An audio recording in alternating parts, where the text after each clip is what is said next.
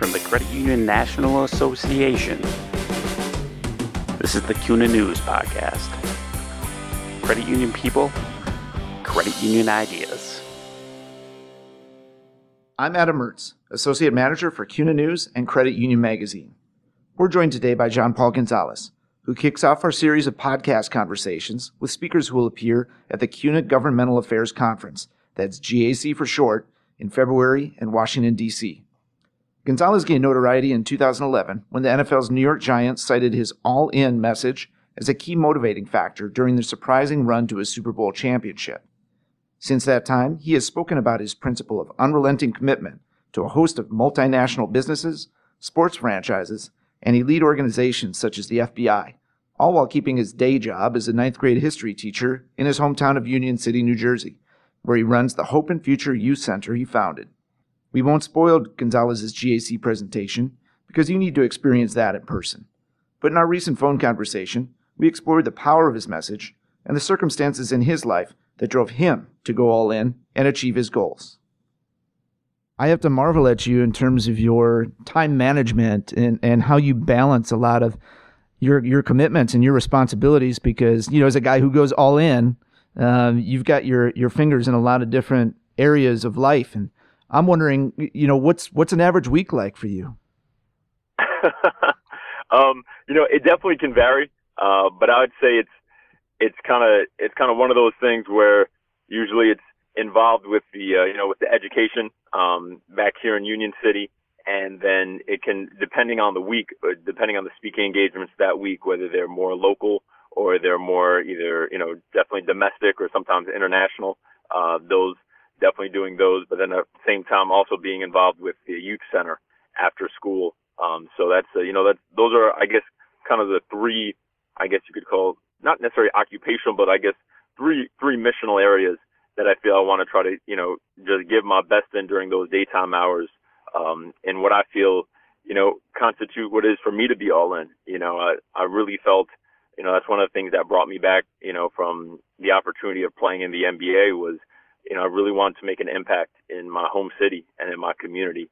And then not just, I guess, go about it kind of blindly, but really kind of trying to be strategic about what are ways that I feel are needs that could be met in my community instead of, looking for problems and blaming people why they're not creating solutions, but really seeing how can I be the solution, for my city and for the youth that I felt so, just really burdened to try to impact in everything that I do here. I've had an opportunity to hear you speak, and there was a bunch of pivotal moments in your life, but the one that stands out is that point that you reference of deciding, hey, am I going to pursue basketball as a career, or am I going to take this entirely different track and go back home and try to work with youth and try to make this impression on people? Can you take us through your decision-making experience at that time, and maybe what resonates with you so many years later about that period? It really was kind of like a little bit of a mentality and a philosophy shift for myself. I think unfortunately, most of the times when we kind of look at how we go about our lives, I know I was early just kind of sucked into this way of thinking, for lack of a better term, is a lot of times we just see things as what can I get? It's I remember, early on you get involved in high school sports and athletics. And it's like, well, you want to become an all-county player or say an all-state player because the goal is to get more notoriety, which will then gain you a college scholarship. You ask any group of high school athletes, why do you want to get better at this? 9 out of 10 will raise, well, I want to play in college. And then in college, it's to get better and to be more accomplished, so possibly of playing professionally. And it's kind of this mentality of what can I get? What can I get? What can I get? And I'd say seeing my dad kind of model, himself being involved as a free agent for the Oakland Raiders, I guess one of the turning points was just really seeing him when he came back and he began teaching ESL, English as a second language, in a high immigrant population in the town. I remember going with him to a local food store one time, and more people came up to him because he had taught their son or daughter, and they were thanking him for that, or they had known of him for that, for his work as an educator in the community, than even for his ability to be a cornerback for the Raiders. And I guess just kind of seeing that I was young, but it kind of, I guess, flipped a switch in the back of my mind that I guess I really didn't activate until I made that decision for myself, being involved playing basketball of, wow, I mean, you can still make a great impact, and it's not necessarily about your points per game or your statistics or your, athletic achievements per se, but really the ability that instead of thinking about what you can get, it's really focused on what you can give to others and how powerful that is, and that he's more known for him giving of his time to teach these students English than he was known at any time for all the accomplishments he got, playing a sport. Nothing's wrong with playing professionally and playing a sport, but I think for me it was just that shift of impact and shift of mentality, at least for me personally, how I felt I wanted to go about my life. It takes a certain amount of maturity to make a decision like that, and especially when you look back at what it took for you to get to that point. You're not a guy who went to Duke and was a one and done kind of player and was like destined for the NBA. You really had to work hard and come up through NCAA Division III to get these looks and to get this attention and to play this underdog card. So you had a lot invested, in yourself at that point. How hard was that to walk away from? As you said, you've given so much. It was difficult, and it definitely was misunderstood. I mean, even today, it's misunderstood. A lot of people would say, hey, well, if you had just maybe invested more time there, then it might have been easier for you to impact your city, at a later date. You might be able to create a greater financial investment or whatever the case may be. But I have to say that, one of the things my coach taught me early is, kind of the old saying. He said, sports doesn't build character before it reveals it first. And he would always say that to me in the sense that, if you're selfish, sports are going to show how selfish you really are before it's going to build it. Don't think that just because you play a sport or you come to practice, you're going to be this great person. It's going to reveal your weaknesses first, and then it's your choice whether you choose to work on them as a man as well as a player. And so I guess that always taught me, kind of going through my college career, just really what was I choosing to work on, and was I running from my weaknesses, or was I really choosing to invest and put the time into revealing what they really are?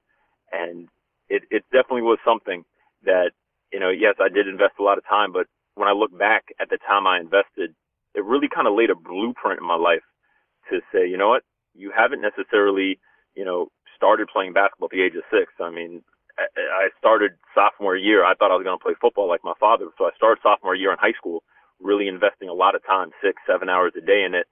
And I guess maybe it gave me that courage, if you will, to really say, you know what, if I could invest this time and this energy into this, why can't I be, a great teacher for these students?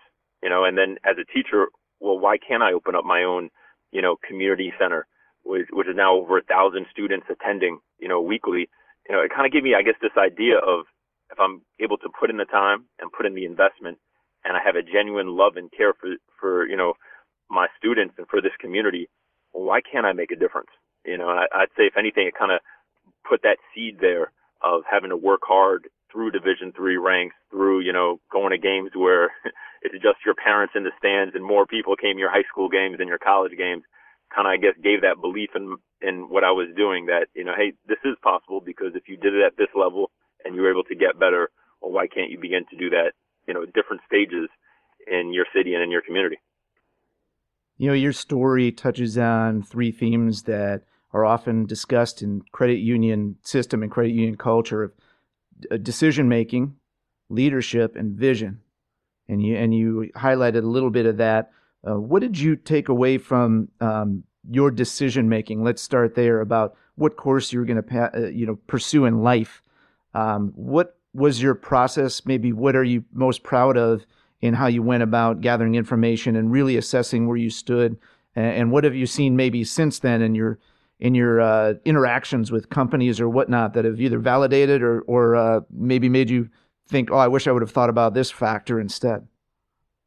I would say, one of the things that definitely I've seen to be a successful component when it comes to decision making is really targeting what is the top priority going into any situation. And I'd have to say that for me, it was really choosing to value people.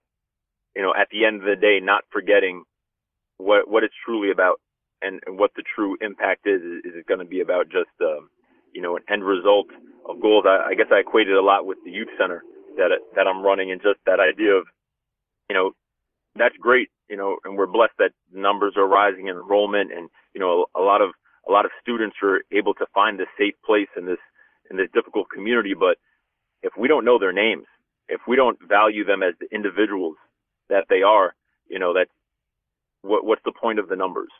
And so I would say just the common theme that I've always tried to, even when I first came back from Los Angeles, I wanted to work with kids so bad it really didn't matter where the kids were. And that's what led me to tutoring in the juvenile detention centers and starting the basketball teams and basketball league in jail. Is really, at the end of the day, yeah, they may have made some mistakes, but them being born and their life on this planet is not a mistake. And there still is a purpose for their life. And so I guess the decision-making process has always been dictated, at the end of the day, it's still about a person. It's still, this is not just a employee of a company. Say if I'm speaking for, a certain group, they're a son, they're a daughter, they might be a brother or a sister, they might be a mother or a father, and to really approach them as those individuals first, more than just what they can do for an organization they may possibly work for or a team they may possibly play on. Even my work with the Giants, I always try to really approach them as, these are dads, these are brothers, these are sons. It's great you can catch 100 yards in a game and 2 touchdowns, but that's not the defining principle of who you are. In terms of vision, you saw possibility in your hometown. You saw what might be able to be done on behalf of these kids to make sure that they had opportunity in life. Take us through. Give us a snapshot of what your hometown is like, maybe through your eyes growing up, and what it is now. What's some of the challenges and what's some of the opportunities there? Yeah, growing up in Union City is a diverse community, very high immigrant population. My dad coming from Cuba when he was 12, coming from the difficult situation of communism, his own father being placed in political prison. So it was a very difficult, time, but being able to see the opportunity, it's also a very congested area. We have about 90,000 people in 1 square mile, actually most densely, according to the census, is most densely populated city in all the United States. But, really coming to realization that, at the end of the day, it's really about, once again, the personal connection of family. We just had over 300 kids try out for the basketball team at our high school this year. And the unfortunate fact is we can only keep 30, which means there's 270 kids that, they just want to be part of a team. But if you really ask them, most of them, they may say they have, aspirations of playing in the NBA, but at the root of it, they just want to be part of something. They really just want to be part of a family. Because a lot of times there's a lot of those, just broken, difficult situations at home. And so really seeing the vision of, well, what can I do, even more than, being an educator, to really impact this need in our community of family, of wanting to feel like I have importance, wanting to feel like I have value, even if I'm not 6'7", I'm not athletically gifted or talented, which is so many areas that so many of our youth and students try to find their value on these stages. And so that's where, the idea of the community center arose. And unfortunately, we didn't have any YMCA or Boys and Girls Club in our area.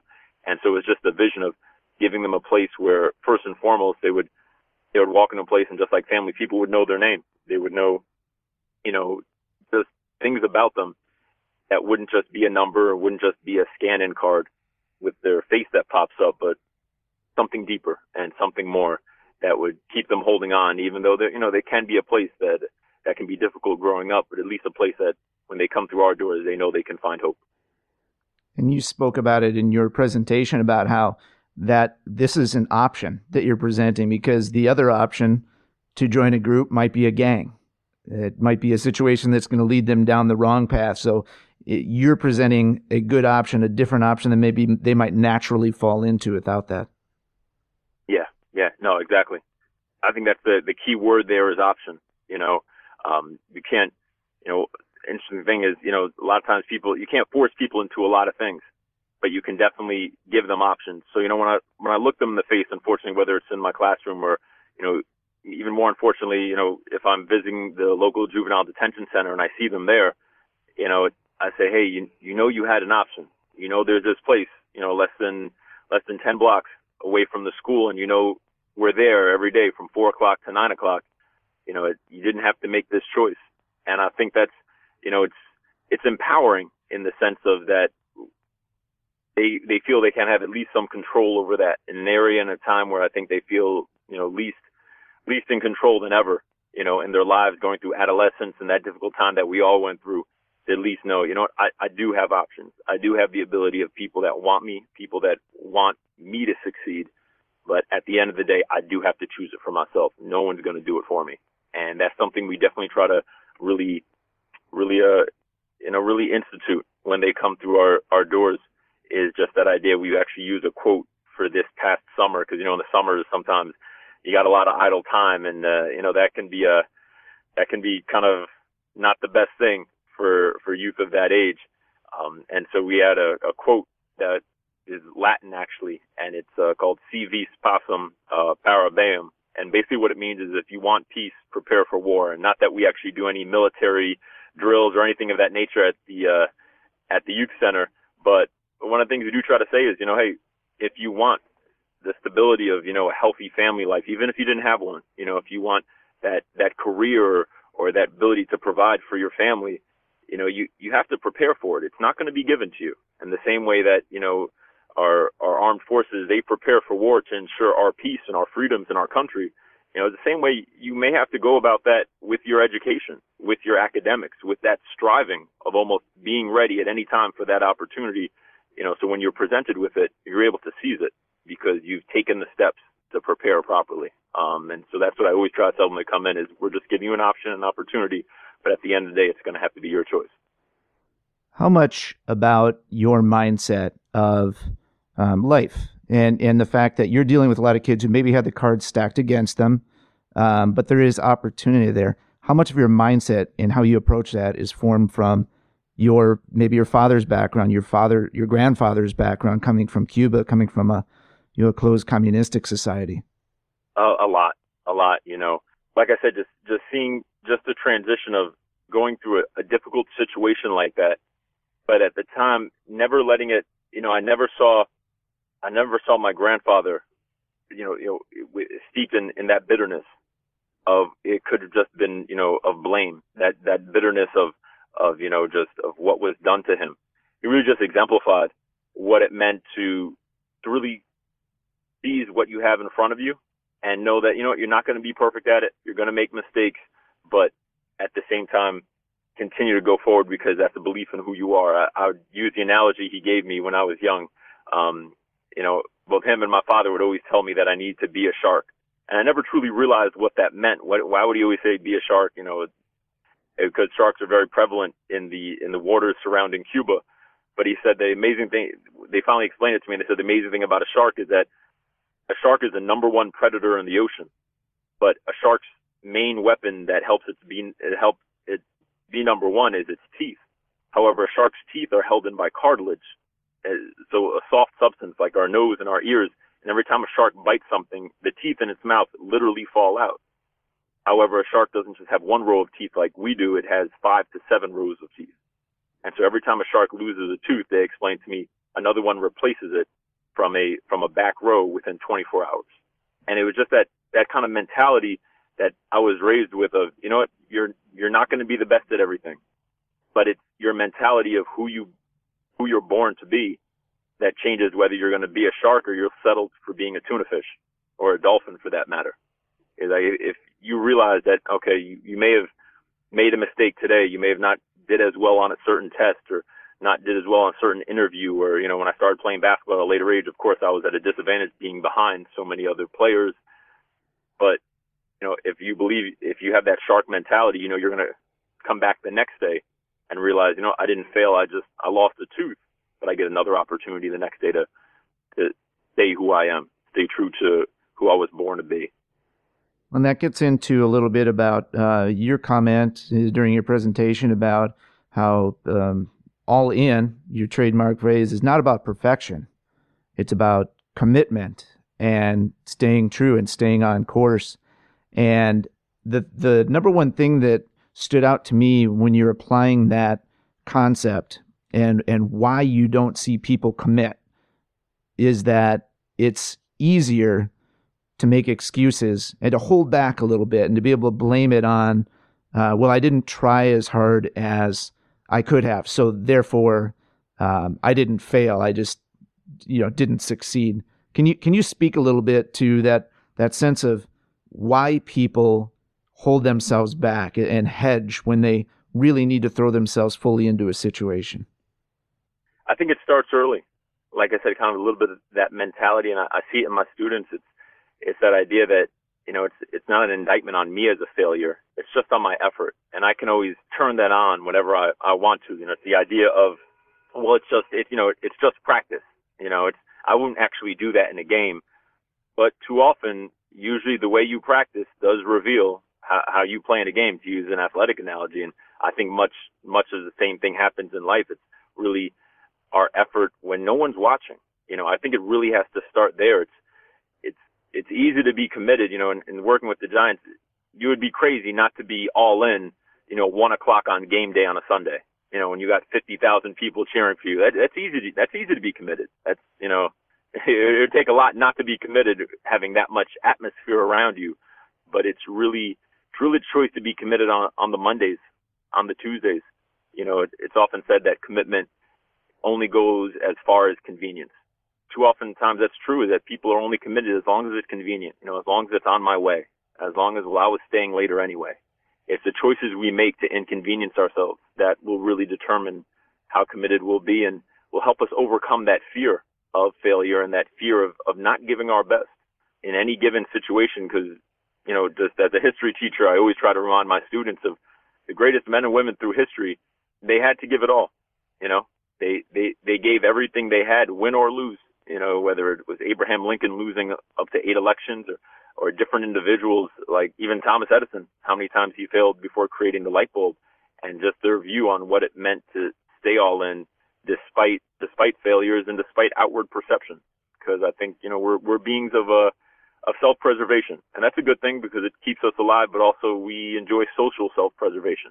We never want to look like we're down. We never want to seem like we totally lost. And I think that can frighten us into maybe not giving our best based on outward perception and what other people are going to say about us. You've delivered this message, the all-in message, to many different organizations. I'll let you rattle off some of your highlights if you'd like, but why does your message resonate first, and does it resonate differently with different audiences that you present it to? I've been really, really blessed and really amazed just to see where it's gone, whether it's been, working with different banking organizations in Hong Kong or in the Philippines and in the whole Southeast Asia when I did a tour with organizations down there, to, working with, Arsenal and some of the Premier League teams in the English Premier League. And I guess I'd have to say, for me, it's always a joy when I see people take it as I believe I want to be able to give it in its best sense personally. I always say it's a lifestyle. It's not just a slogan. And I really believe that. And I find that, that even just always convicts me at times to say, is this something I'm just doing based on outward perception, or because everyone's, wearing a T-shirt with all in on the back of it during game day or during the promotional kickoff event for this new sales meeting? Or is it something that I'm choosing to embody, as a father, or as a brother, as a sister, or maybe I have an elderly parent that needs a little more care. Am I choosing to embody this even if nobody's watching? Even if I know I'm the one giving this effort for my family, or maybe they'll never say thank you. Maybe it'll never make a clip. And so it gives me great joy, like I said, getting a text from a former Giants player who's telling me, hey, I attended my 5-year-old soccer game this Saturday, and I stayed the whole entire match, because that's all in for him as a father. Or hearing certain players say they take the chip and they put it in the middle of their house on their kitchen table because that's where they need to remember to be all in. It's easy for them to be all in on the field and on the court and on the pitch, but, I want to remember to give that same type of effort, as a husband. And that for me is I'd say the biggest reward is knowing that people are taking it to that level where I think it can make the most difference, individually in their families and in their personal goals. Because I feel when you do it at that level, everything else, it's kind of like that waterfall concept, I guess you will. Everything else will begin to flow naturally. You'll naturally want to give your best in work. You'll naturally want to give your best in other situations if you're doing that to the things that are closest to you. You famously started working with the New York Giants during a season in which they were middling and in danger of missing the playoffs, and went on to win the Super Bowl. And your message rang true to them, and so much so that they adopted your slogan, invited you to the ticker tape parade, all that kind of great stuff. And you continue to work with them to this day. And if we're going to talk about situation where there's adversity, there's the Giants of 2017. What are you seeing, in that locker room, and what messages are you trying to relate to these guys that would carry over to maybe a business situation, a working world situation where things aren't going your way? What kind of message do you try to deliver to people to stay on course? It's definitely been a difficult season, and definitely been a season where, let's just say things didn't go as planned. Things did not go as planned. But one of the things that I've just always tried to, reiterate to them as we're going through the season, and as things have been difficult, and sometimes each week it can feel like it gets sometimes a little bit harder at times, is, just the idea that it's going to be tested. When it comes to being all in, we can talk about it, and I allude to it during the presentation, but it's kind of the analogy of the push-up. Going back to my days in the NBA pre-draft workout, it's the idea of, at the end of the day, it's what we choose to do. That oftentimes it's the biggest thing that keeps us from being all in is ourselves. And there's a lot of outward circumstances that can make it really difficult. Being 2-12 can make it really difficult to stay all in. And when you're losing games and just small margins of error, but it's that personal choice that you make, and it starts with yourself. And I guess the other thing that I've been relaying to them, and in this time, is just the idea, going back, of that everything's a learning experience. There's an ecological law that was told to me, is just that the idea of just, if you to look at almost an equation, of the equation of L is greater than or equal to C, and L meaning learning and C meaning change. And so it's kind of just that idea that, we can't stop change. Change is happening all around us, and sometimes change happens for the good, and at the same time, sometimes it can happen for the bad. But are we choosing to learn at the same rate that change is happening around us? Because the things that choose to learn during change are the ones that survive. The things that choose to stop learning as change is happening around them, for good or for bad, are the ones that usually don't make it. And you take examples, whether it's from ancient Rome to the dinosaurs, if you will. Once you stop learning, there's a potential for you to start fading away because of the choices you made, because change is inevitable. And I guess that's something I'm always trying to institute them, is, hey, this is not fun, but can we learn from this? Can we get better from this? Because if we just tuck it in the back pocket and say, it's just a bad season, then we're doomed to repeat our mistakes if we don't choose to learn from it. Well, and that applies in the business world these days. You look at how much technology, digitization, whatnot is changing the game for a lot of industries, including credit unions, having new competition arise. I mean, you can't take a moment off, and you also can't get discouraged, I think, is probably a message you're trying to tell people as well, right? It's like you said, it's really got to start with, your core values and your beliefs, kind of that vision. When it comes to being all in, I always try to encourage people to always make it about people, like I said in the beginning. Because if it's just about numbers or just about goals, those things can be good motivators at times, but they usually don't last, especially during tough times. It's kind of the idea of, if someone starts a New Year's resolution to get in shape, but then their main core of getting in shape is, well, I just want to personally look better in the mirror. Well, that can work, and that could drive some success, but usually the percentage have seen that those are pretty low. But you look at the individual who has a person to work towards, whether it's they want to be around to, to see their daughter, to walk their daughter down the aisle or things of that nature. When they start having a person as one of the main reasons to help them stay committed, and it's not just an idea or not just a goal that begins and starts with themselves. It's something bigger than themselves. They're usually able to do far more than they thought they ever could imagine, because it's not just about them anymore. It's about something greater. In your role where you're in the classroom with high school kids and dealing with kids at the youth center, and yet going, interacting with the giants and traversing around the world and delivering messages to Fortune 500 companies and other big organizations. Do you feel a little bit like Clark Kent some days? Yeah. in some senses. I mean, I guess for me personally, I would say that's the greatest feeling. I'm not sure if this makes much sense, but sometimes the greatest feeling in the world is for me personally, is to come off the plane, and besides getting to go home to my amazing 1-year-old daughter and my wife, is sometimes getting to come off the plane and go to the youth center.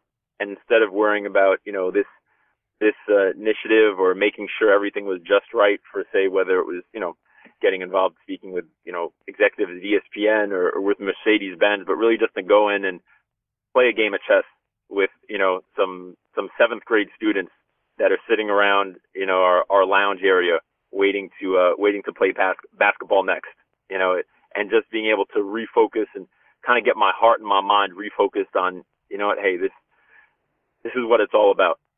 All those other things are amazing opportunities, and I'm so grateful for each one. For me, it helps me to go back to where it all started, the youth that's so close to my heart, and being able to, whether it's just play a pickup game with them or leading a workout session, and really getting to see them really want to work hard, whether it's the student that, one of the students we worked with recently, with special needs, he's a senior in high school, but, we were able to work with him, and he tied his shoes for the first time the other day at our youth center, and so it's little things like that when you see it. Or another student at our center, he started coming 2 years ago, but unfortunately he's been diagnosed with MS.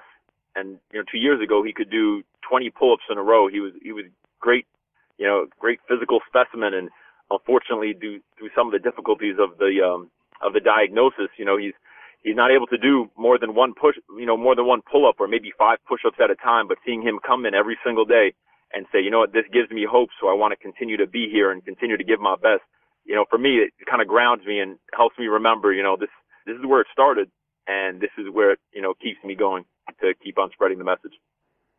And you present the two interrelated topics, which happens to be the name of your youth center, the Hope and Future Youth Center. And there was a point in time where you've mentioned that a credit union provided you hope, your family hope, and that set you up for a future. Can you walk us back through how and when that happened to you? We had hit a difficult time. My parents were involved in the community and were involved as youth pastors, and unfortunately, their income was very small compared to what we needed to be able to help our situation. Unfortunately, there was a homicide that happened right in front of our house, and it definitely affected my family, very, very dramatically. And the local bank said, well, based on your income and based on this being your only means of income, we can't provide a loan for you to come to a safer place of the city and a safer area to raise your children. Please come back when you have more finances. And it was a credit union that didn't just see my mom and dad as numbers, but chose to say, you're making a difference in this community, and we honor that, and we want to help you work in that and help you work through that.